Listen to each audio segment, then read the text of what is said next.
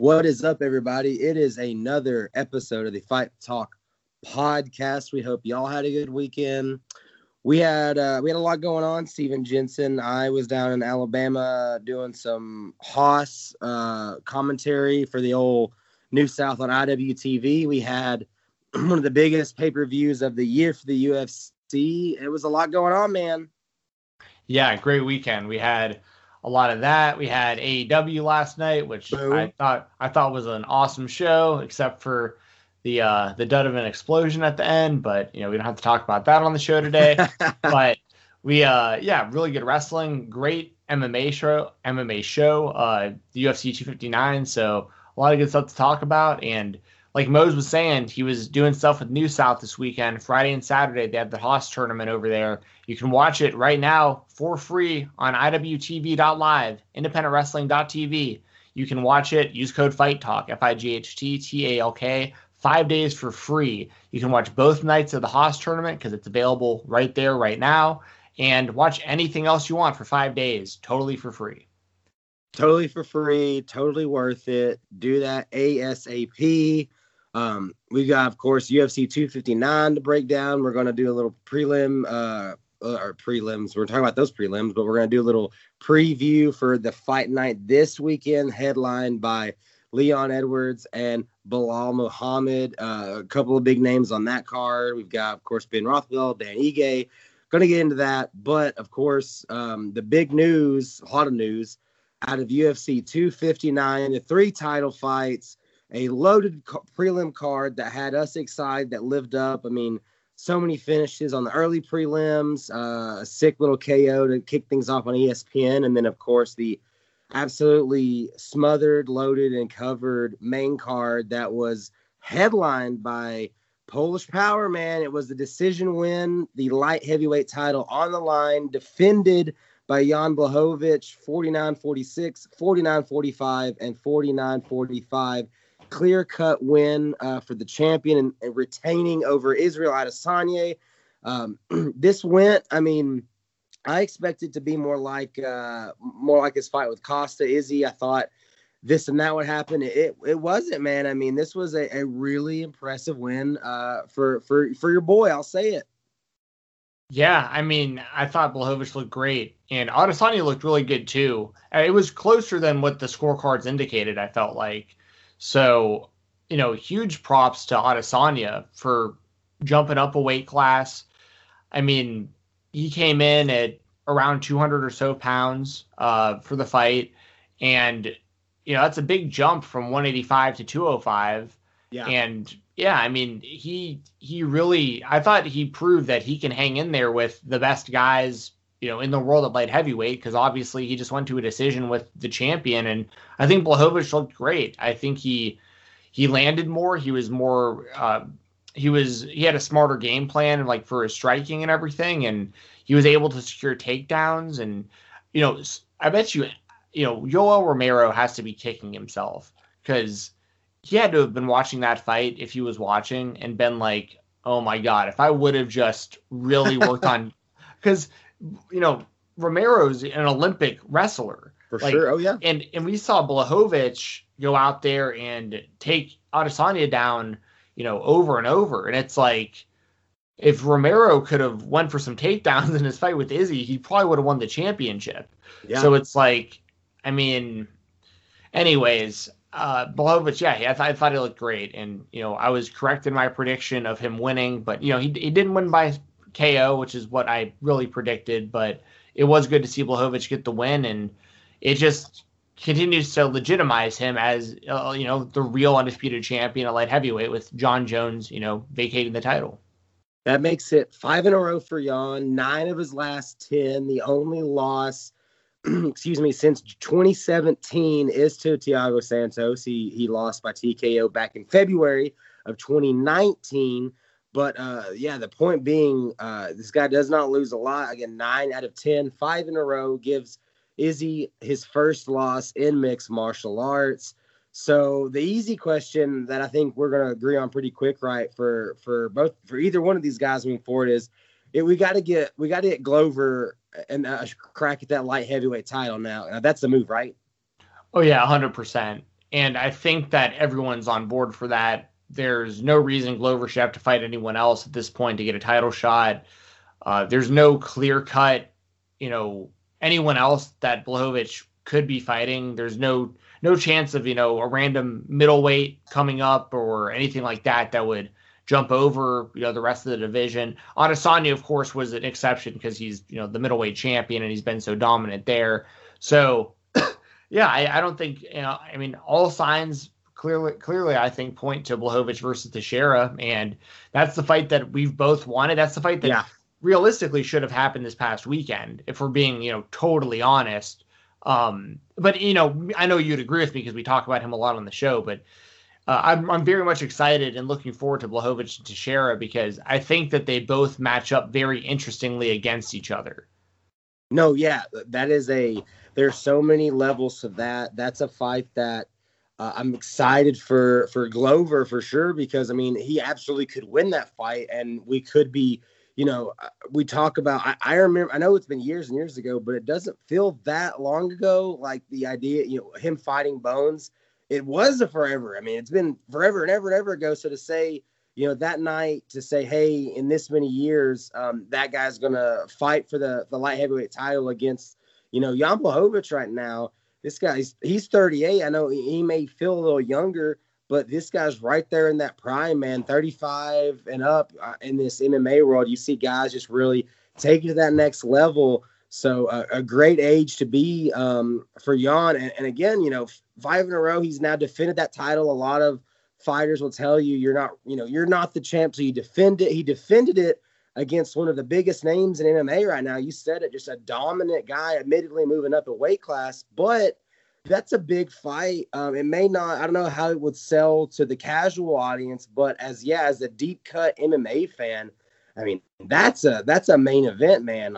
I would be fired the fuck up for that to be one of the big summer fights we get. I'm not sure that feels like it could be a big pay-per-view or a big fight night card with how ESPN Plus is. I look forward to that, man. So what's the move for Izzy? That's the big question. Not even that big of a question mark. Again, first MMA loss, and like you said, closer. I agree, closer than the cards say so, though. I think unanimous decision, absolutely right for Jan. The kid, though, 20-1 now. Izzy, I say the kid, he's 31. Look, he's older than me, but whatever. 20-1 now. First loss, though, Steven Jensen, that first loss in MMA, I believe, I can't remember the exact record, but the day of the fight, I was just kind of, looking at numbers. I think coming into this across, kickboxing and boxing and everything else he's done, I think he was like 106 or some crazy fucking record that, like, the kid doesn't lose a lot. Like, this man does not lose at all. So how do you see him bouncing back from this loss, and who do you think is that next matchup? It's got to be a middleweight title defense, right? Yeah, for sure. I think he goes back to middleweight, and it'll be interesting to see who he fights, because before Adesanya moved up to fight Blachowicz, Whitaker had just beat Cannonier, and that was like basically Whitaker set himself up for a rematch with Adesanya. So all signs pointed to Whitaker-Adesanya rematch, which I'm totally fine with. But now Whitaker is signed to fight Paulo Costa. Mm-hmm. So you have the winner of that, who, if you're looking at rankings and who's fought who and all that stuff, in a perfect world, the winner of that fight would fight Adesanya next. And in that scenario, I'm totally fine with that. Like, I'm cool with the rematch for either guy, depending on the outcome of that fight. But what I think is actually even more likely is that Adesanya fights the winner of Darren Till versus Marvin Vettori, because they're going to fight. And Darren Till and Adesanya really want to fight each other because they like each other, and like their whole side of the world that would just be a massive fight. Yeah, that's a number. That would draw. Yes, and it's the only matchup of all these guys that we haven't seen Adesanya in, because he's already beaten Whitaker, Costa, and Vettori. Yeah. So, but Vettori hasn't gotten a title shot, but he beat him before he was the champion. So Darren Till is a fresh matchup, and it's a huge sell, and it's a fight that both guys want. So I think if Darren Till beats Marvin Vettori in their fight, I think they'll do Till versus Adesanya next. But like in a perfect world, if you were looking like what's the most logical based on the rankings and opponents and stuff, it would be the winner of Whitaker and Costa. But I'm going to say if Darren Till beats Vettori, it's Darren Till. And Vettori until this weekend, the closest to beating Israel Adesanya back in April of 2018, that was a split decision win that pushed Izzy to 13-0. I'm with you that I think the rankings and everything may say that that one fight is the number one contender, but no, it feels like whoever comes out of Till Vettori really has, I mean, definitely is a argument from the draw side of things. Again, the business side of things. That's good stuff, man. I'm excited to see how, coming off a loss, especially this kind of performance, which you started off with it. A really good performance, man, moving up in weight against a guy that is at his comfortable weight, of course. I mean, he's a champ there, so nothing to hang his head at. 20-1. I think that's a big fight either way, man. Darren Till, Israel Adesanya feels like a flat out name draw that you're going to see on Twitter, and the social media is just talking about it, and the size difference and all that. That's good shit, man. Great main event. Before we talk about the co-main, let's talk about this bantamweight title fight. There's plenty. I mean, this may be the biggest story coming out, obviously, of what happened in the fight. But I don't know. I didn't see this until literally right when you hit record. It popped up. Literally this morning, today, we're recording this March 8th. Triple C is back. Did you know about this?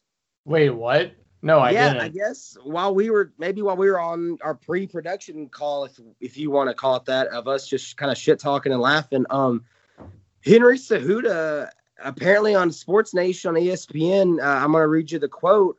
I would personally like to line both Peter Yan and Aljamain curling Sterling Silver at the same time. I'd like to beat up both of them. You guys stay tuned. Triple C's coming back. Direct quote, Steven Jensen. I'm about to look that up right now. Oh, man. I'm going to have to, yeah. So, wow. Cejudo might be back. His own words, I'm back. He wants to beat them both up. We know what happened, but we know the DQ, illegal knee, basically I saw someone compare it to Kota Ibushi, and I nearly giggled myself to death. Aljamain Sterling wins the title, DQ, illegal knee in the 4th round. But new champ. I mean, that's a new champ. He won it. Though we saw the clips and the celebration here and there. It was a very weird moment, weird night, and now here we go, 2 days later with Cejudo. So I guess a 2-part question. Quick thoughts, of course, on what happened, what you're thinking, and then how does Cejudo fit into this? Dude, yeah, that's wild. I mean, it's not really surprising, though, so much considering that Cejudo was still in his prime and the champion and basically a double champ. He never lost the flyweight title. And looking the best. I mean, I'm not saying he didn't ever not look good, but that was the best we had seen him. He was putting in those kind of performances. Yeah, exactly. I mean, he was fighting a lot of the best guys in the world and multiple weight classes. And, I mean, I'd like to see him fight these other guys. I'd like to see him fight Petr Yan. I'd like to see him fight Aljamain Sterling. I'd like to see him fight either. I mean, I think it's pretty clear, though, that you have to do Yan and Sterling again, as soon as possible.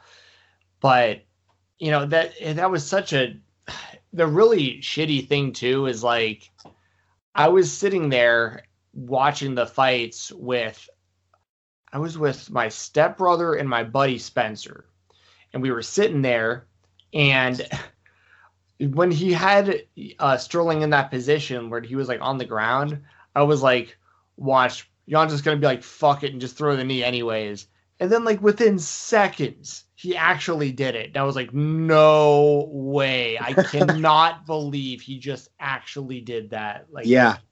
And it was so blatant. I mean, just really, really bonehead move by Jan. Because he was winning that fight as far as I apparently, according to the judges, one of the judges had it for Sterling. The other two had it for Jan up to that point. But I thought it was pretty clearly Jan winning the fight, if it was me judging it. But regardless, it's one of those things where it's like Jan would have most likely won the fight. I don't know why he did that. I don't think there was any confusion. The corner was apparently saying it, and like the referee was saying that he was downed. And there was something I saw. I don't know if it was on, I think it was on Twitter, Instagram, something. But that Jan had asked, is it illegal or whatever? And his corner was saying, do it. I mean, again, this was one of those. I was on the clock. I wasn't able to watch all of this live. That I literally. I watched the Nunes fight and the Adesanya fight. Those weren't spoiled for me. This one was, because I had to. I heard about this knee. I had to look it up and see what happened. And just like you said, man, when I saw the setup there, it was just like, this isn't really going to happen. And of course it did. So there's a lot of confusion about it. Again, Jan or someone saying that his corner said it was legal. Obviously, anyone that knows anything about the rules of MMA, especially using the octagon, that's not something you can do, man. Of course, which is shitty though. Because it should be legal. Like, if we're being honest, someone said that too. They were like, "Why? I don't watch UFC a lot. Why can't he do that?" And you're like, "I don't really know why." I mean, you know what I mean? Yeah, it's a dumb rule. It's similar to that, like the 6 to 12 elbows. Yep. It's like these rules that don't make sense because, obviously I liked, Pride back in the day where that kind of knee is legal, like knees to the head of downed opponents was totally fair game. I mean, you could even soccer kick people in the head and stuff back then. And there's varying opinions of, the safety issues and stuff. I get that. The main issue that I've heard when it comes to soccer kicks, for instance, is that in a ring, it's safer than in a cage, because in a ring, your head can like if you get kicked in the head, your head can like go out of the ropes. But in a cage, your head's like stuck there, and that can cause like a way bigger impact and stuff like that. So like I've heard, arguments from both sides, but I'll say this. If you're allowed to be, like Michael Venom Page, and knee somebody's skull, indent their skull with a knee standing, how is there any proof that like that is less dangerous than what Jan did with Sterling? You know what I mean? Like, if you can knee people in a clinch on the feet, in the head, why can't you knee them on the ground like that? In most fighters, I'm not saying Sterling is like a chicken or anything. I'm definitely not saying that at all. But what a lot of fighters do, and what Sterling was doing, is it's a defense mechanism where the only reason he was on one knee and had, was putting a hand down is because the rules are so that he can't get kneed in the head if he's doing that. But the second if his knee would have lifted off the ground half an inch, that knee is legal. So what Jan did was a bonehead move. It was totally illegal, and Sterling, rightfully won the title off that DQ. Like, I don't have any problem with like what happened based on the circumstances, but there is also that argument to be made of like, why is that even fucking illegal to begin with? You're saying the 6 to 12 or 12 to 6, however, those have always, I'm like that. I get frustrated thinking about that. That's because you try to explain, when my wife and I started dating, she hadn't really watched MMA. So of course she's watching these fights and thinking it's, like UFC 1, there's no rules. It's fucking Roadhouse. So, this or that happens, and I try to explain, and then she did. It's just like, well, why not? It's a fight. And you're like, damn, she's fucking right. Like, you're right. I don't know. Like, but that's just the rules of it, I guess. So, I hate it, man. I hate how it's ended, because I'm 100 million% with you.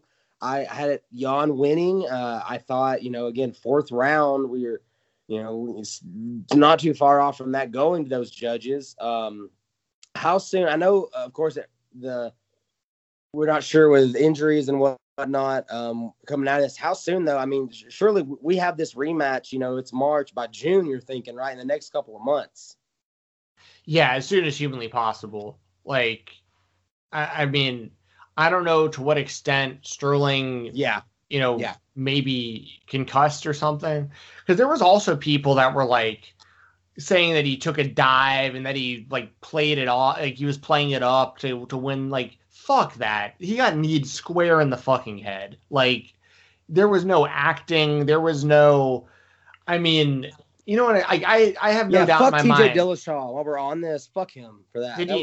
Did he say that? Dillashaw said some shit about how he's a phony and he's an actor. He won an Academy Award or some shit. And I was like, bro, shut the fuck up. Yeah, who the fuck is he to call anyone a fucking phony when he's the one failing? I mean, he had to vacate his. He didn't have to vacate his title because he lost to. Well, no, he had to vacate the bantamweight title. He went down to featherweight and lost to Cejudo, but he was still the bantamweight champion. So yeah, he lost his fucking title belt because phony. He was taking PEDs and got caught. Like, fuck that. That's he so called lame. him. So sorry, I had to pull it up real quick. TJ Dillashaw called fucking. He called Aljamain an actor, and he called Petr Yan a fucking cheater. TJ Dillashaw. How? Oh my! He has to be trolling. There's no way. That's all he's got. There's no way that he could possibly. Because here's the one thing about TJ Dillashaw. The only thing about him that I respect at this point, outside of he's had some good performances, obviously. I'll never forget him beating Renan Barão the first time, and all that. Nuts. Great, amazing footwork out of that guy. Really was. I mean, it was a great moment for Team Alpha Male. All those guys who were trying to beat Barão and couldn't get it done, and then Dillashaw was able to do it and all. I mean, it was a great story, great fight, all that stuff. But the one thing that I respected about him at all was that when he got caught cheating, he went on, he made a video and straight up admitted it.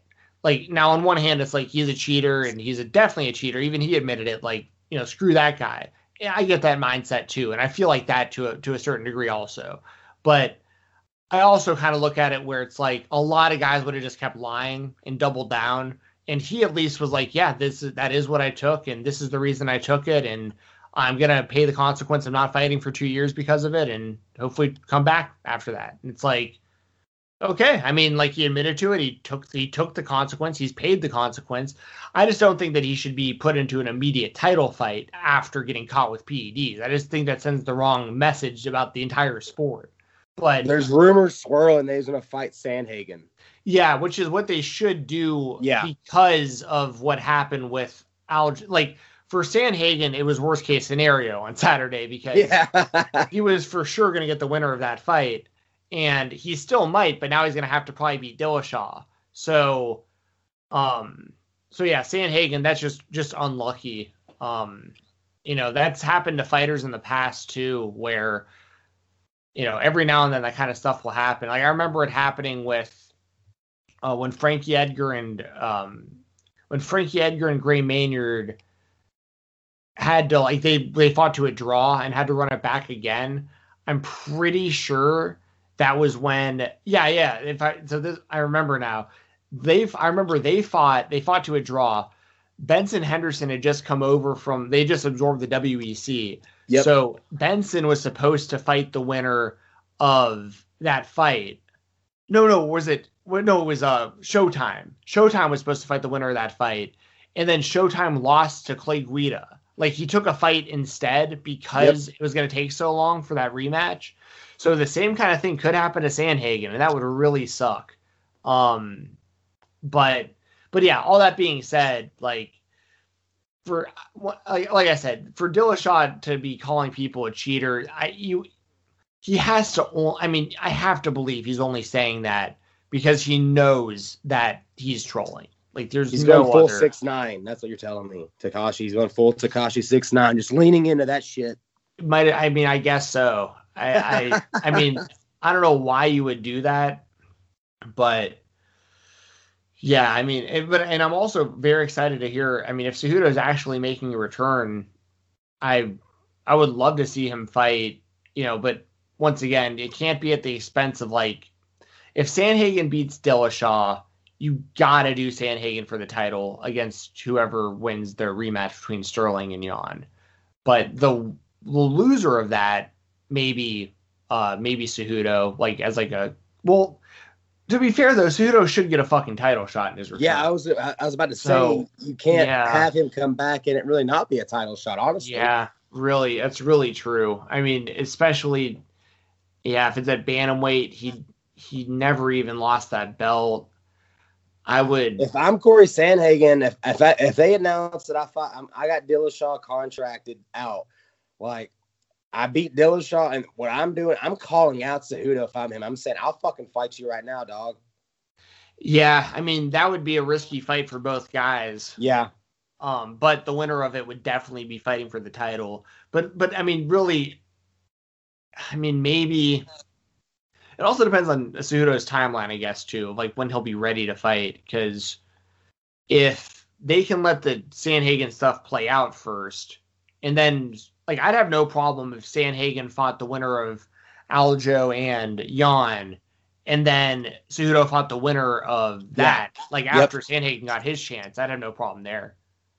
Yeah, but I don't want to get too excited, but I just feel like if Cejudo really is saying this stuff, like I'm back and I'm ready to light these dudes up, you got to feel like sooner rather than later. So if I'm Corey Sandhagen, I'm feeling a little, like you said it best, like things really could not have been worse coming out of this weekend, especially here we are with now another legit contender, the champ, man, the guy that if he hadn't retired, who knows how many dubs he may have lined up coming back. So Corey Sandhagen, Dillashaw, if that comes true to form, I really am thinking, someone's got to, if you can't fight, we know this rematch is going to happen. You can't fight for the title, then the name you want on your mouth coming out is Cejudo right now, because that's a big fight with or without gold because of what Triple C represents.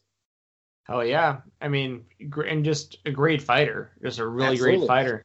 So, yeah, I'm all for Triple C coming back. I mean, he's only been out for, it's been less than a year. Yeah. It was, yeah. So that was a surprise. Be on the lookout for Cejudo news. Once again, Aljo, your new bantamweight champion. Be on the lookout for that rematch ASAP. Our final title fight to talk about today. Amanda Nunes, man, this is probably our shortest little talk about these title fights because it's what we expected, man. The Lioness goes out here, beats Megan Anderson in the first round, triangle armbar, defends that women's featherweight title. I mean, it's Amanda Nunes, man. That's the GOAT, right? She is exactly what I expected. Anyone that would listen, it was, what kind of odds do you give Megan Anderson? And man, that's a hell of a fighter, but like, it's just different with Nunes. I was not surprised. This had me fired up, man. Another win for her, bro. Yeah, a complete domination. I mean, there's really not a whole lot you can say about it. She just walked her down, beat her up, and I mean, that was really it. I mean, she put that triangle armbar was nasty. Like, put her, just completely dominated her. And the real question is, what's next for Nunes? Because, there's not even rankings for women's featherweight, and she's beaten anyone who, would fight at 145. She's pretty much done the same at bantamweight. Anyone interesting, like, she's already beaten. So, like, what do you do? And I really feel like the time's probably right. Like, if Shevchenko beats Andrade in their fight, that's coming up in like a month or two. If Shevchenko beats Andrade, then I feel like you got to do Shevchenko and Nunes at bantamweight. It's the third fight that they'd have. The last one was a split decision, so like it's competitive enough that I'm cool with them running it back, even though Nunes won both of their fights.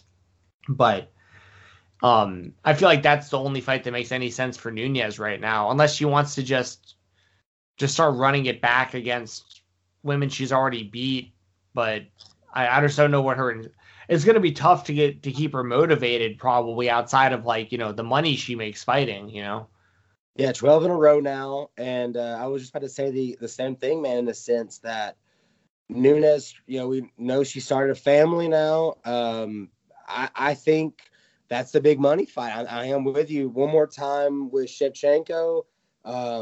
that would be a big time fight on a big time card. I don't know if there's time to do it. It's kind of weird with the schedule, but that feels like a the July card, that fight week card in non-COVID times. Like that's a fight that we'd see on the big money card. So I would not be shocked to see her come back, maybe fight Shevchenko again, maybe get a nice little check, and then take some time away, because it's just what you said, man. You're, bantamweight champion, featherweight champion. Let me just play devil's advocate for a second. What are your thoughts? What about Amanda Nunes fighting Shevchenko for the flyweight title? Like, just hypothetically. Like, if Nunes could cut all the way down to flyweight? I mean, let's just say she could. Like, I'm with you. I think bantamweight's the weight there, but again, the 3-weight division champ, I don't know. I mean, if Nunes was willing to cut, I would for sure want to see that fight at flyweight for sure, because Shevchenko is going to be out. She's going to be in the same position. She's going to be out of opponents if she beats Andrade, and she's lucky Andrade came to the division, because she was the bantamweight champion for a very short time, and then came down and she knocked out I think it was Chukagian when her debut at the weight class, and it's like, well, you beat the number one contender, you knocked her out, I think it was in the first round. So it's like, so Shevchenko is lucky that Andrade is even there, because otherwise Shevchenko could be in the same boat where she'd be like rematching women, or Lauren Murphy's really good and she hasn't gotten her chance yet. But outside of that, it's like she's really, really running out of contenders she hasn't already beaten, and everyone she's defeated, it's been either like a dominant knockout or like a really one-sided decision. So like I'm totally fine with that. Whatever weight class they want to do Nunes and Shevchenko at would be fine with me, but it'd be the most fair at bantamweight probably. Yeah, but it would be the most interesting at flyweight though, because you would have to kind of favor Shevchenko, because Shevchenko's used to making the weight, and like we wouldn't know how depleted Nunes might be going into the fight. So big question mark, but that feels like this from us again. We're looking for a story. There's a story there at least. Yeah, for sure. Well, that's the thing too, is like the one thing you can say for Shevchenko outside of the split decision is like, Nunes has proven that she can do what she does at, featherweight, and she's proven she can do what she does at bantamweight. But Shevchenko, like, had Shevchenko never fought at bantamweight, we would have just, like, we'd be talking about her in the same light almost, like, because of what she's done at flyweight. Like, if she only fought at flyweight.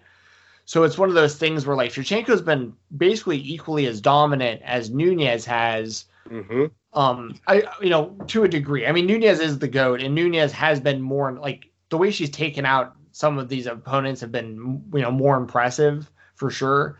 But then you also have like Shevchenko, the way she, head kicked Jessica Eye and stuff like that, like super devastating knockouts and stuff too. So like, I guess my point kind of is Shevchenko's best weight is flyweight.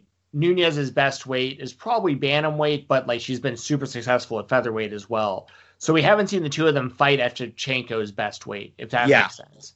Yeah, no, I think it's a hell of a cut for Amanda Nunes. I think you're just so used to seeing, she doesn't have at first glance the most impressive body. I guess it's not like a Jessica Andrade. You're just like, holy shit, it's a tank. But Nunes, a lot of muscle on her, and it's a big question mark. But I also feel like we're talking about motivation, man.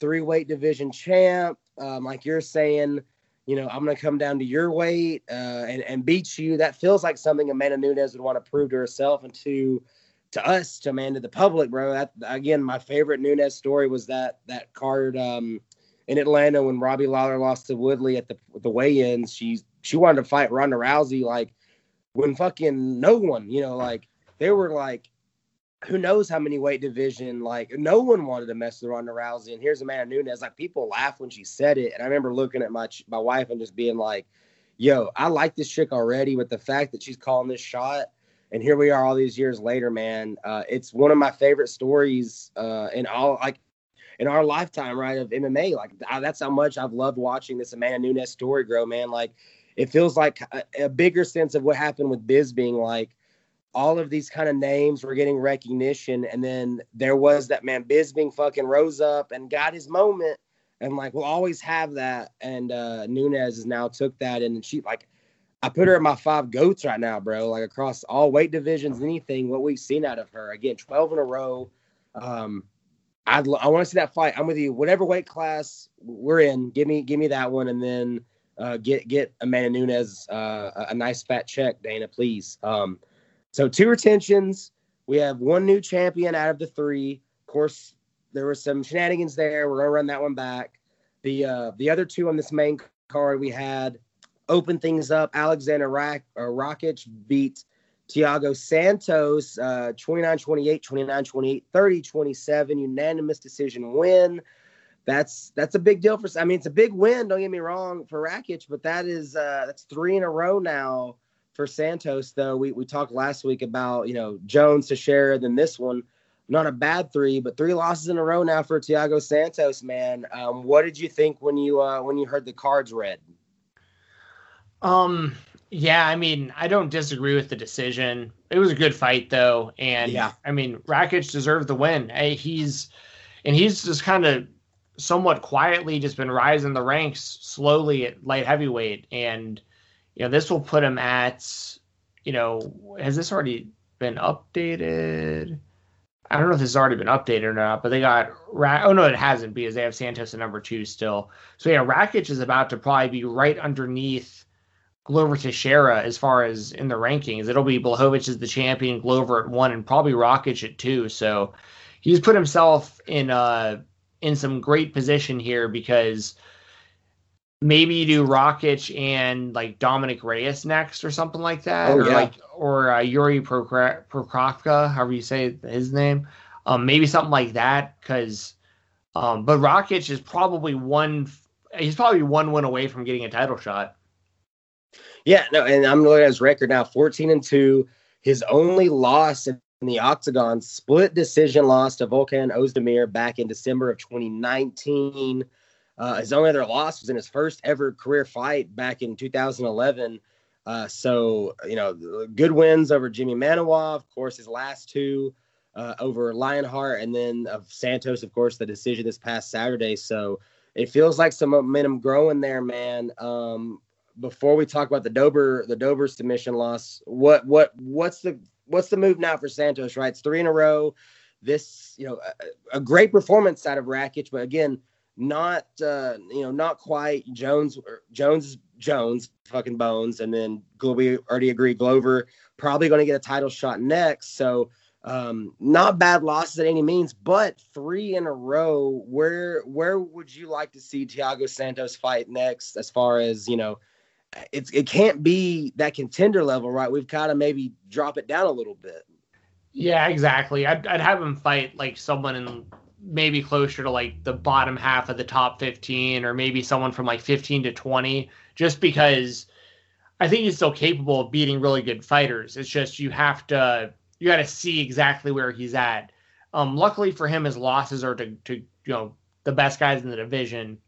So if he goes out there and he beats like I don't know, if they did him like Paul Craig or something, and he beat Paul Craig, that's a big win. But it's also a really big win for Paul Craig if Craig gets that. So like, I'd say something like that.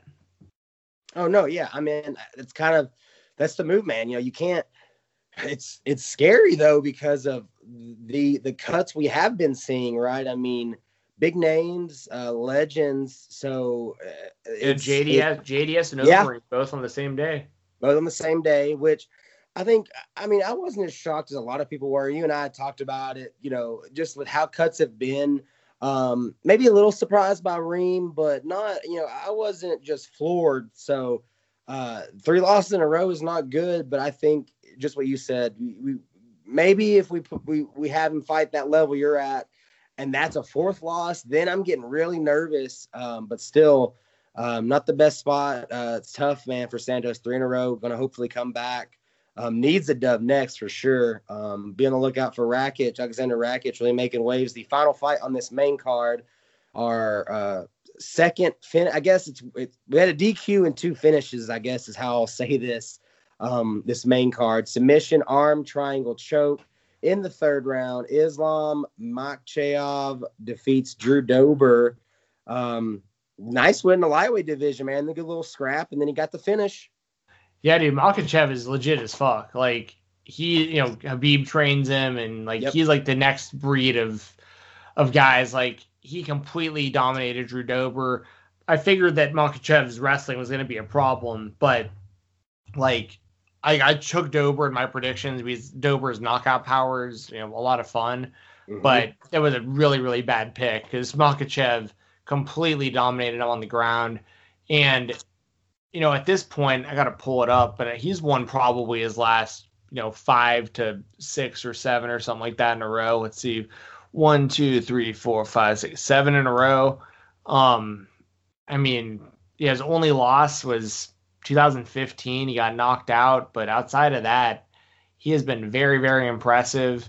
And after the fight, he was calling out Tony Ferguson, and I think that's a nightmare of a matchup for Ferguson. So, Makhachev he's a guy to definitely keep your eyes on right now, and he's a guy who's going to be, especially if Khabib if he's actually retired, even though Dana White said he's going to be meeting and having dinner with Khabib again soon. But if he's really gone, that opens it up more for Makhachev because the two of them would never fight each other, and now it's something where he doesn't really have to worry about Khabib being the champion, and he can really like go after the title. So. I think Makhachev is going to be a really, really big problem for a lot of people at lightweight. Yeah, I believe you kind of we were talking about this last week, and that's what you were, like you say. I know we both were high on Dober, but you were saying, man, this is the guy to watch out for. He proves right there. The finish, 19-1 at the ripe old age of 29 years old. Definitely be on the lookout for this young gun, man. That's next level crazy fucking wrestling. And again, the finish, 3rd round, hell of a main card. Again, the DQ illegal knee, that shit sucked. This was another a lot of expectations. Some people said they were let down, but the Blachowicz performance, Amanda Nunes with that dub was dope. Again, the submission win, and then the Rakic fight out of the gate, man. Not a bad main card at all. We finished the prelim card off. The main prelim card on ESPN, headlined by Dominick Cruz back in the cage, got the split decision win. The cards went as follows: 30-27, 29-28, 28-29. That one being for Casey Kenny. How would you feel? Where are you at with Dom moving forward after this win? I mean, I'm great with Dom after this win because Casey Kenny's a stud, and that fight was really that fight was really good. See, people again, maybe it's I shouldn't get as excited as I do, but people were kind of, I don't think, sleeping on Casey Kenny. This was one of like maybe the legend of Dom Cruz hurt him in this one because so many of the casual fans are like, oh, split this and that, and I'm like, yo, that's a big win for Dom. Yeah, it really is. Like, Casey Kenny is no joke. I don't know what he was ranked going into the fight. I can find out real quick. He was probably like towards the bottom half of the top 15, I would guess. Casey Kenny actually unranked. So probably, I bet if this was to expand to the top 20, he would have been probably right outside the top 15.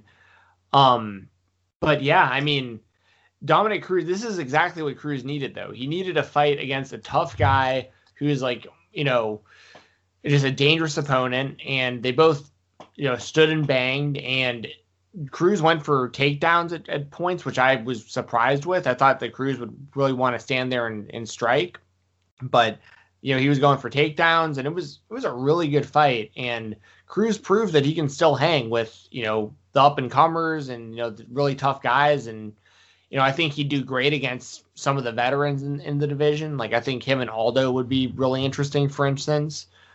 So yeah, I think that, I think this was a really good win for Dominick Cruz, and it proved that he can definitely still go, and yeah, good stuff. Yeah. His story is another one of those, right? So great in the WEC. And then he beats fucking Mighty Mouse in 2011. We don't see him for 3 years. He knocks out fucking, Mitsugaki. That I'll never forget how just in a minute, like fucking puts him down. Don't see him for nearly 2 years. Beats Dillashaw. Beats Faber the same year. Loses to Cody No Love. We don't see him for 4 years. He loses to Cejudo, which we've already raved about Henry Cejudo tonight, and then now this, a little less than a year since that loss to Cejudo. So this guy, again, so much determination. It would have been so easy with, to rest on your laurels. I know he's hungry. I know I get all that, but like that, to have that much layoff, that many injuries, the story of it, man, it's so incredible. So happy to see Dom. And I had a buddy asked me, how do you see this fight going? I said, I really like Casey Kenny, man, but Dom's footwork, it's legendary. Dominic Cruz footwork. I don't know if there's any, I don't think there's anyone else I'd rather just watch their fucking feet for 25 minutes, bounce around and in and out. So I'm with you. Fired up decision, split decision win over Casey Kenny, back in the win column. First win since 2016 for Dominic Cruz, bro. That was our main event, if you will, of the prelim card. We also had on these ESPN prelims, Kyler Phillips over Song Yadong, unanimous decision win. This was super tight, bro. 29-28 across the board. Askar Askarov beats Joseph Benavidez 30-27 for 2, and then 30-26 for that final judge. That was a catchweight, though. I believe Askar, came in a little overweight. And then we started things off on ESPN with that knockout win for Kai Kara France that actually netted the young man 50 G's. What were your thoughts on these, man? I know we were hyped about the Song fight. And then one of the main things I remember you talking about was like, watch out for this, Kai Kara France coming in. That'll be fun. And it was. Yeah, Kara France, I like seeing him because he trains with Adesanya. So them being on the same card, I think it's cool when people who train together fight on the same shows sometimes. It was interesting, though, because at the end of the Kai Kara France fight, basically he lands the knockout punch.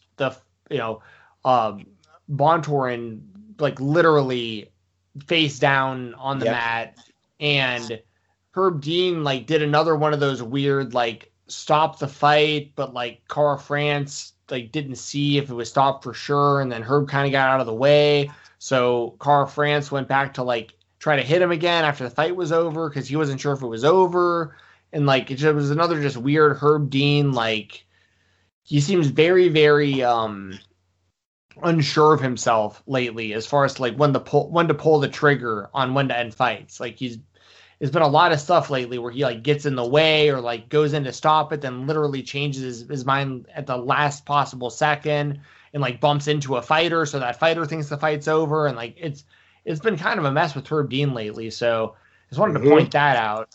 I mean, luckily he wasn't being accused of smelling like beer and cigarettes, like what Dominic Cruz said about Keith Peterson. But I remember Dominic pre-fight going into this fight this weekend, he said he didn't care who the ref was as long as it wasn't Keith Peterson, because like he just won't let him ref his fights anymore. But yeah, so there was that. So great win for Kara France. Askar Askarov, like I called that in my predictions. I said I thought he'd beat Joseph Benavidez, and he dominated him. Looked great out there. And I know that Dana White, after the fight, was asked if he needs to have, that conversation with Benavidez about, what his future looks like. And Dana was basically like, yeah, we'll talk. So that could be the end of Joseph Benavidez in the octagon. Maybe they'll give him like one more retirement fight or something, but I think the end is near for him. He's losing to very good fighters, but I think everybody is fully accepting at this point, like Benavidez and Dana White and everybody, I think accepts at this point that like he's never going to be the world champion. So like, we got to figure out what his motivations are to continue to fight, basically, and who he wants to keep fighting. Yeah. So there was that, and then Kyler Phillips in what I would consider to be an upset over Song Yadong. For sure. Close fight. Song Yadong won one of the 3 rounds, but Kyler Phillips get the job done. So, good stuff. And then on the early prelims, it was pretty much all finishes. So like it really there's some pretty wild stuff there. Sean Brady beating Jake Matthews, I didn't see that coming, and it was like this super impressive triangle choke. There was a lot of really back and forth stuff.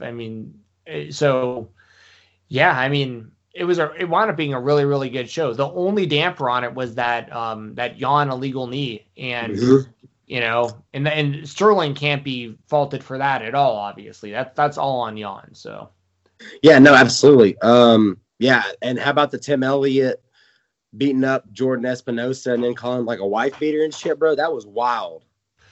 Yeah. Well, he really beat him up. Like, one of the judges gave it a 30-25. Yep, 30-27, 30-27, 30-25 for Tim Elliott. Domination.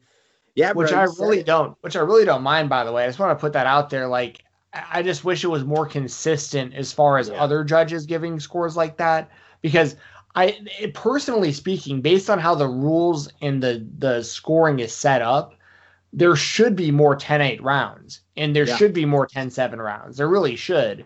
But because it's so rare, and because it's so common to do 10-9s in almost any scenario outside of like a total ass kicking, but because of the way the rules are, like, you really should see more 30-25s out there and stuff like that. It's just, so it's one of those things I just wanted to point out. Like, I don't disagree with 30-25 because one of the judges gave 2 10-8 rounds and the other 2 judges gave them 10-9s.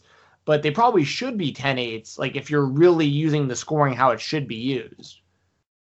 Yeah, I feel that there are times that they just like they don't want to give it a 10. You know what I mean? They like 10. Well, give it a 10-9, and I'm with you, man. Like, need more consistency. That's that side of the fight game where we could really have a whole show just kind of shitting on this and that. But yeah, you bring up a great point. The same way. That's our joke, right? There's always one judge that you're like, there's always that one card that you're kind of scratching your head on. I think it's just, it's part of the game. I don't know, man. UFC 259, hell of a pay-per-view. I guess we'll keep a track now. What's the thumbs up or thumbs down? Was this worth the extra price point on the pay-per-view?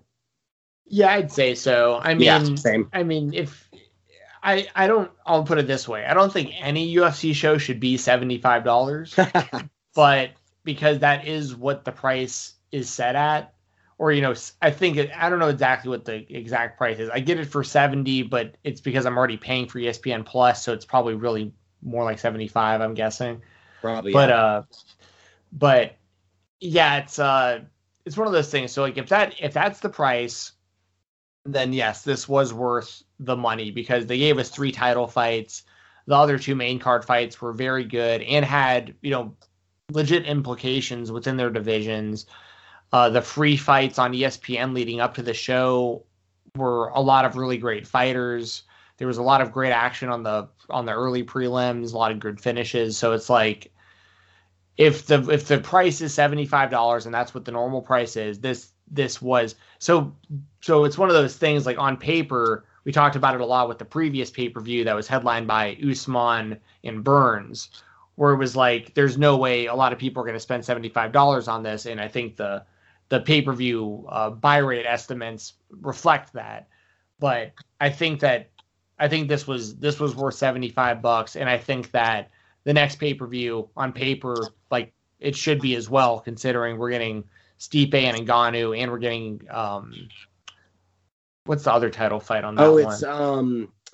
It's Volkanovski and T-City. Oh, that's right. Yeah, which is a banger. That's a great matchup too. So that right there, those 2 title fights alone, yeah, that's worth the money too. So if they continue to put on shows with, multiple title fights, and if there isn't multiple title fights, like big stars or fights that are really exciting and really matter in the divisions, then yeah, I think they can keep getting away with paying with charging as much as they do, because once again, I think they're overpriced to begin with, but like, there's nothing any of us can really do about that side of it. So just mentioned UFC 260. That's the end of the month, March 27th. Of course, that big old rematch between Miocic and Ngannou, T-City Volkanovski, Tyron Woodley, Vincente Luque, and Sean O'Malley back in the cage with Thomas Almeida. That again, March 27th, end of the month there. This weekend, however, we've got ourselves a fight night headlined by, man, I'm really fired up for this one because Leon Edwards has been looking to fight a motherfucker. But we're looking to fight Chimaev, if I'm being honest. But we know what's going on there.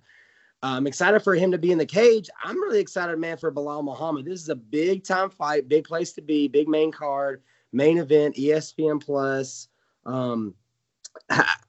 We've mentioned before, Dan Ige on this card, Ben Rothwell's on this card, Eric Anders, Darren Stewart. We'll get into some of this, but we got to get in this main event, man. How do you see it playing out between Leon and Belal? I mean, I got to go with Leon, but Belal, I mean, he fought, like 2 weeks ago or something? I was just looking, I'm like, that was February 13th. Yeah, so, I mean, and that was a good win over Diego Lima. But he's on a 4-fight win streak. Beat Lyman Good in his second to last fight, former Bellator champion. Mm-hmm. So, I mean, Belal Muhammad's been a good fighter for a long time, and he has been really under the radar. And his only losses are to very good fighters. So, I'm really happy for him that he's in this position because obviously this was supposed to be Chimaev, and who knows what's really going on there because. He said he was going to retire, but then Dana was making it sound more like that was kind of a mistranslation kind of thing. And like Chimaev should be back in like June. So, but anyway, it's a very big opportunity for Muhammad. And he's a guy who has a great Twitter, by the way. I've been following him for a long time and I think he's hilarious. So yeah, I mean, but this is also Edwards' big opportunity to if Edwards wins this fight, there really is no, I mean, I guess you can argue against some of the people he's beaten, as whether or not he should get a title shot. But if he beats Muhammad, I got to pull his record up, but it's how many in a row is that? It's definitely over 10. Or let's see, 1, 2, 3, 4, 5, 6, 7, 8. So it'll put him at 9. His last loss was to Usman, unanimous decision. So, I've said it plenty of times before. I think that Leon Edwards already, if Leon Edwards was getting a title shot right now, I wouldn't be upset about it. If he was just the next challenger, it wouldn't upset me. So I feel like if he goes out there and he beats Muhammad, especially if he finishes him, you got to put him in there against Usman again. I don't know when that happens because we have to wait for him and Masvidal to play out and all that stuff probably, but yeah, that all being said, I am taking Edwards. I think his hands are just going to be a problem because his boxing is just very, very, very good. And yeah, so I'm going to go with Edwards. What about you? Yeah, I want to pick Muhammad. Like you, I've just been a fan of this guy for a while. He's been one. I want to say, I mean, it had to be early in when he got in the octagon that I really kind of was like, I like how he fights. I like his look. Like you said, the Twitter account's good shit. So yeah, I want to pick him. I hope he has a great performance. I'd love to see him get the win, man. This would be a definite upset, but I got to go Leon Edwards. I want to argue that it feels like he spent the last year getting ready to fight Chimaev, and this is a different kind of opponent, absolutely. But the boxing, Edwards gonna use that boxing, get the win, and he's almost in that spot that Sandhagen may find himself in of when's Leon Edwards finally going to get that big call, Yeah, exactly. I mean, now to be fair, it's kind of to be fair, but also it wasn't fair. So he was supposed to fight Woodley in the main event of that fight night, right when COVID was starting to get really bad, with the traveling and stuff. So at one point, he was supposed to fight Woodley, and then when the fight fell through between Usman and Burns, it was going to be Edwards and Usman. They gave Edwards the first opportunity at the title, but because he was, overseas and he didn't want to deal with everything going on in the world, which is totally understandable, but because Edwards was the first pick there, but then they went with Masvidal, and that was, the short notice fight.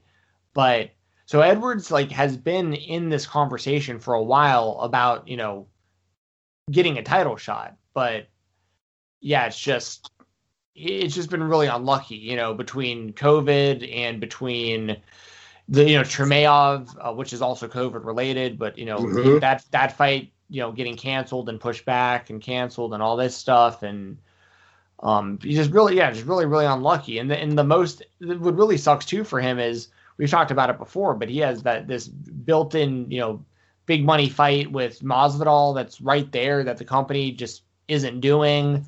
And he went to a decision against Usman, the current champion. He has beef with Covington, there's all these opportunities for him to have big fights, and instead they were going to put him in there as Chimaev's big test to try to push Chimaev basically.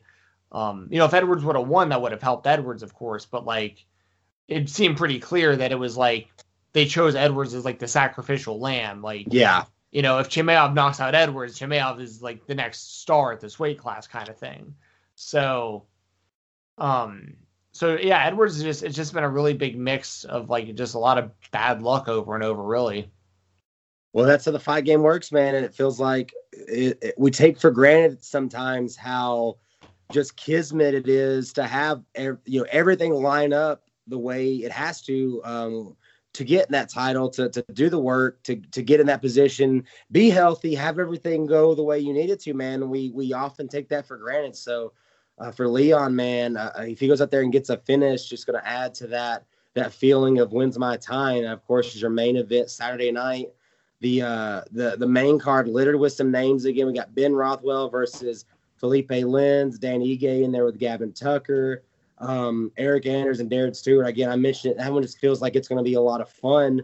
What on this main card really kind of would be a couple you would circle? I know we're both pretty high on Ige.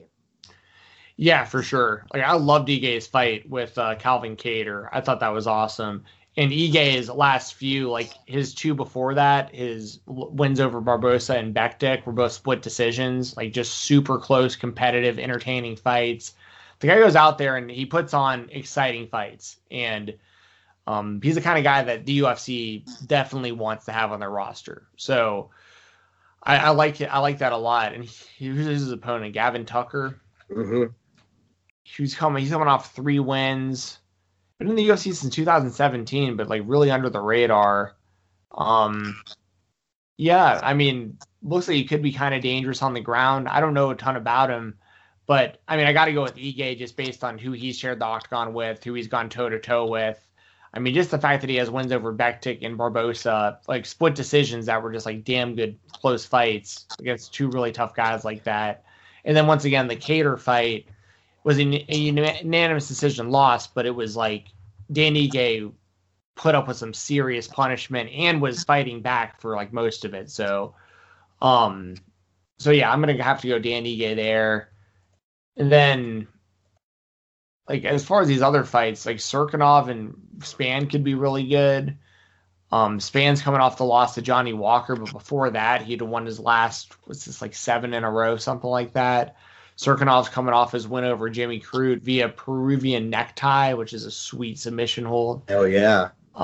He's just really hit or miss because he wins and loses and wins and loses. So he's gotta get in a rhythm. But I am gonna take Cirkunov in this fight because I think he's a bit more a little more dangerous. I think he has more ways to win. So I'm gonna take Cirkunov there. What do you think about those two predictions with Cirkunov and Ige? Well, I had to look up that name. I was like, well, why do I know Gavin Tucker? Because you're right. It didn't come to me until I don't know if you remember this. I remember back, it's been a few years, actually 2017, September 2017, his first career loss, Rick Glenn. That was one of those fights where fucking Dana was just tweeting that the ref sucks because Tucker was getting his ass beat so bad. He wound up receiving 142 significant strikes out of 184 thrown. The kid had 4 broken bones in his face. But I remember him defending the ref after everyone was shitting on him. That's right. That's Gavin Tucker, man. So we know the kid's tough. Going to have to be tough in there with Ige, but that's an interesting kind of footnote in this that is his only loss. I mean, he got the shit beat out of him again. The levels on that, man, the efficiency, 142 out of 184. I'm gonna go Ige, but again, that makes me think like Tucker can take some damage. But yeah, I'm a big Ige. I'm a roll with Ige. I totally agree with your prediction with Cirkunov. I almost gave him a cool ass nickname. Cirkunov, coming off a win over Crew, like you said, that Peruvian necktie was fucking dope. That's been longer than again. I thought that was last year. That actually was 2019. Fresh as a daisy. So I'm gonna go with Misha on that one. But like you're saying, that feels like one with all these big names kind of around it. People may kind of overlook the Span Cirkunov fight. Ben Rothwell, Felipe Lins was one that anytime we see Ben Rothwell, what is his fight number for him? This will be his 52nd MMA fight. 38-13, coming off a loss to Tybura. Before that, he had put 2 in a row.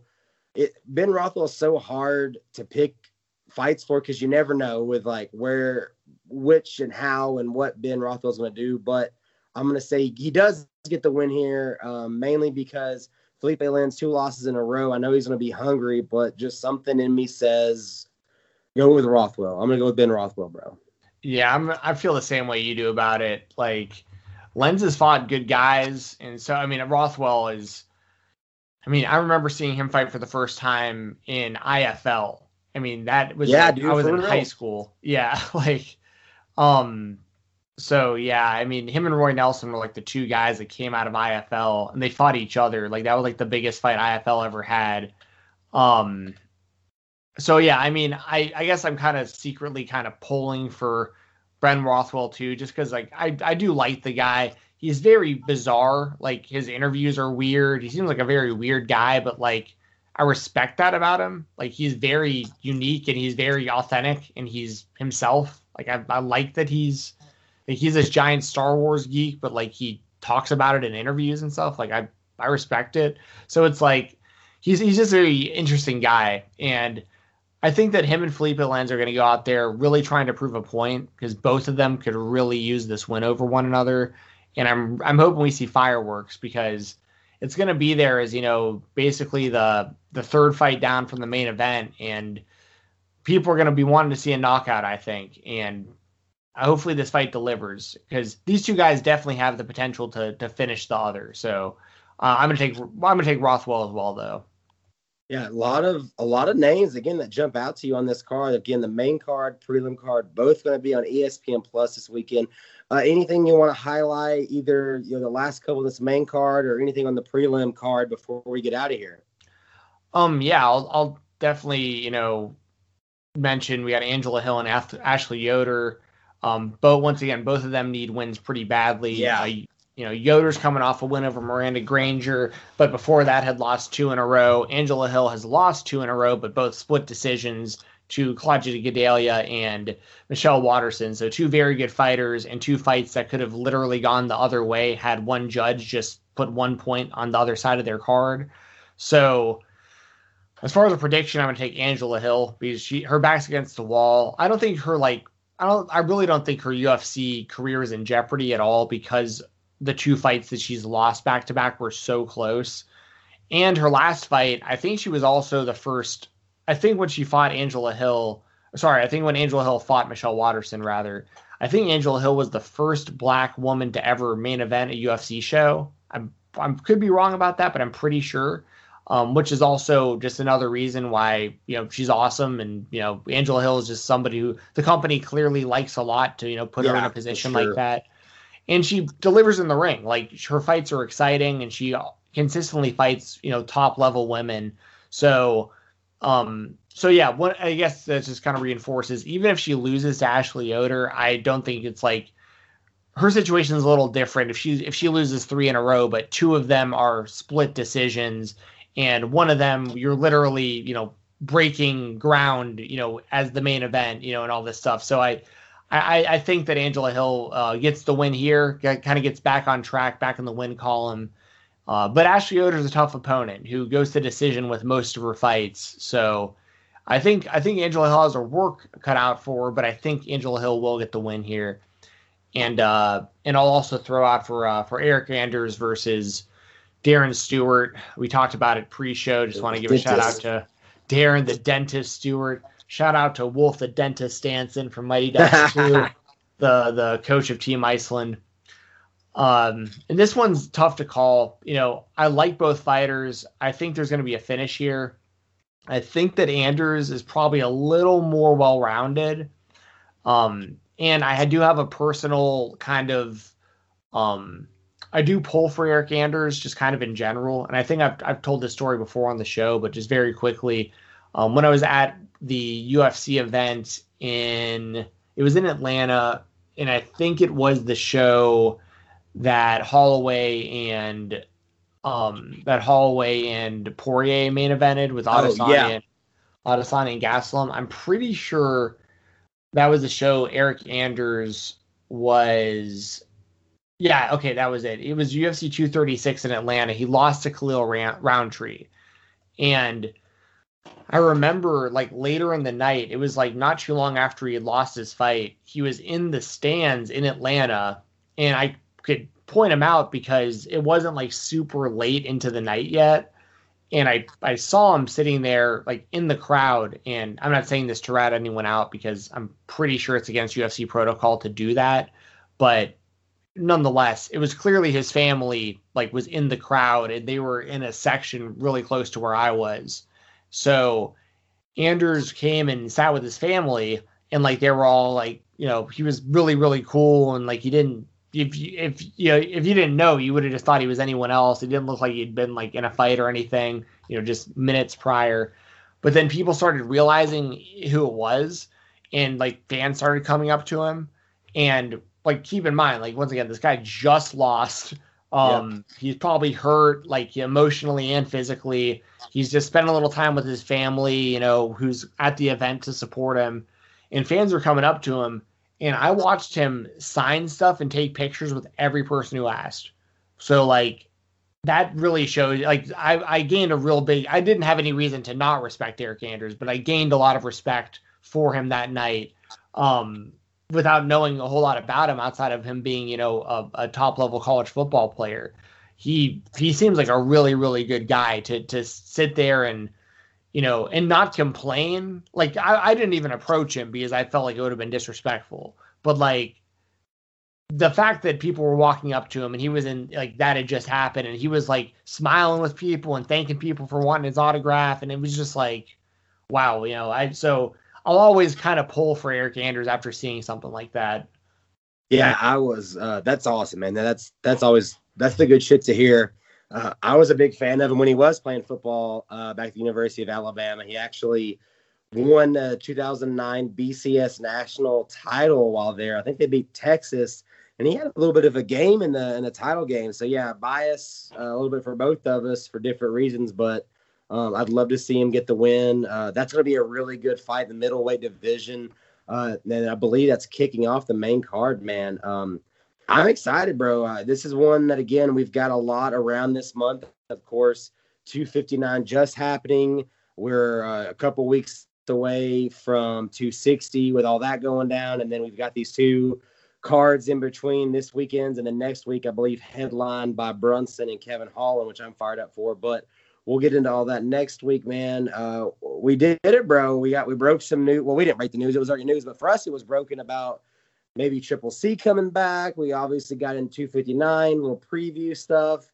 A lot for us, man. Again, on a Monday, anyone that feels so inclined to do so, follow me over at Mo's KOBK on the Twitter. And yeah, man, I'm looking forward to watching these and chopping it up again next week, bro. Yeah, for sure. Thanks again for joining, hosting the show. And for everyone who may have skipped through the beginning of the show, make sure to jump over to independentwrestling.tv. Check out New South Pro Wrestling's Haas tournament It was from this past Friday and Saturday. It's available right now on demand. Go to iwtv.live or independentwrestling.tv. Use code FIGHTTALK, FIGHTTALK. All is one word. Excuse me. All is one word, no spaces. Put it in there. 5 days for free. You can watch the entire 2-night Haas tournament totally free. You can check out the service and watch their whole back catalog totally for free. If you want to use the code later and use it for an upcoming live show, use it then. But either way, whenever you use it, you get 5 days totally for free. Take advantage of that. Check it out. Enjoy some great professional wrestling over there at independentwrestling.tv. Use code FIGHTTALK. And also make sure to follow me on Twitter at FIGHTTALK_, FIGHTTALK_. I'll try to keep everything updated there that I got going on this week. I'll be doing the Impact Wrestling watch along that we do every Tuesday at twitch.tv/FightfulGaming. That'll be tomorrow night at the time of this recording. But that's every Tuesday. We go live usually about 10 minutes till 8 p.m. Eastern. So about 10 minutes before Impact Wrestling starts on Tuesdays. Once again, that's twitch.tv/FightfulGaming. Speaking of Fightful, if you want to listen to the Fightful Select Weekender podcast, where I talk about a lot of independent pro wrestling, I talk the NWA, they're coming back. We talk Ring of Honor, we talk Impact, we talk Beyond Wrestling, we talk about a whole bunch of stuff, and I give match recommendations and show recommendations for IWTV. A whole bunch of stuff over there. I recap Being the Elite every week. That's all over at FightfulSelect.com as a part of Fightful's Patreon service, the Fightful Select Weekender.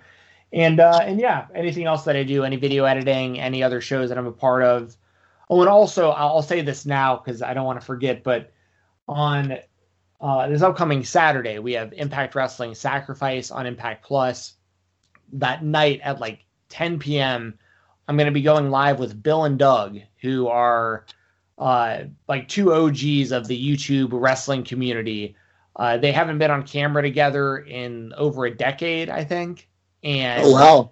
Yeah, and I'm going to be like, the two of them are going to be on camera, and I'm going to be there with them, kind of like feeding them questions from the chat and stuff. So it's going to be a lot of fun. I'm honored to have been, asked to be a part of it, and that'll be this upcoming Saturday. The YouTube channel is called Hit You With The Real. The U is with the letter U. And just check that out. We'll be live on Saturday night. And, of course, I'll be live throughout the week on Jesse Davin's YouTube channel. Just go on YouTube, type in JESSIDAVIN. And while you're at it, go to All Things MMA as well and check out some of the videos that I edit. So that's going to do it. You got anything else before you sign off here, Mose? I love Eddie Kingston. That's all. Yes, we both love Eddie Kingston. Shout out to the king.